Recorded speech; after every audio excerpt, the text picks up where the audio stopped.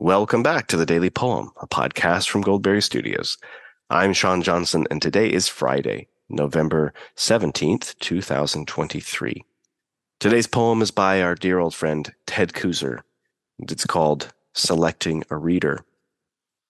This rounds out our themed week of poems addressed to their reader, and this is a nice note to end on. Several of the poems we've read have been very earnest or taken themselves very seriously. This is the perfect kind of poem that captures something true and valuable about poetry. Arguably, it does what poetry is supposed to do, and yet does not take itself very seriously. I'll read the poem once, say a thing or two, and then read it again.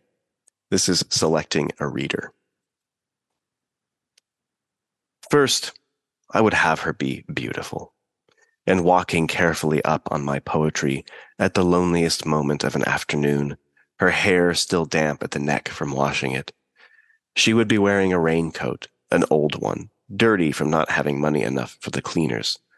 She will take out her glasses, and there in the bookstore, she will thumb over my poems, then put the book back up on its shelf. She will say to herself, "For that kind of money, I can get my raincoat cleaned." And she will.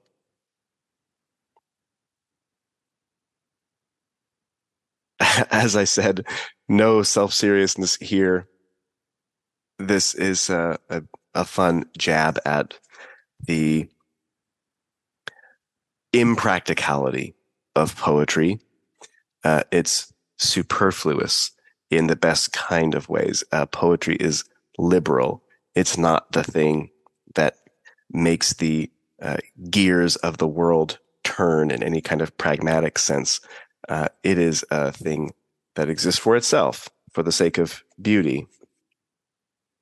And the subject of this poem manages to have both an encounter with the beauty of poetry through the thumbing of Kooser's book in a bookstore, but then also the good sense to render unto Caesar that which is Caesar's and go do the practical thing of having her coat cleaned.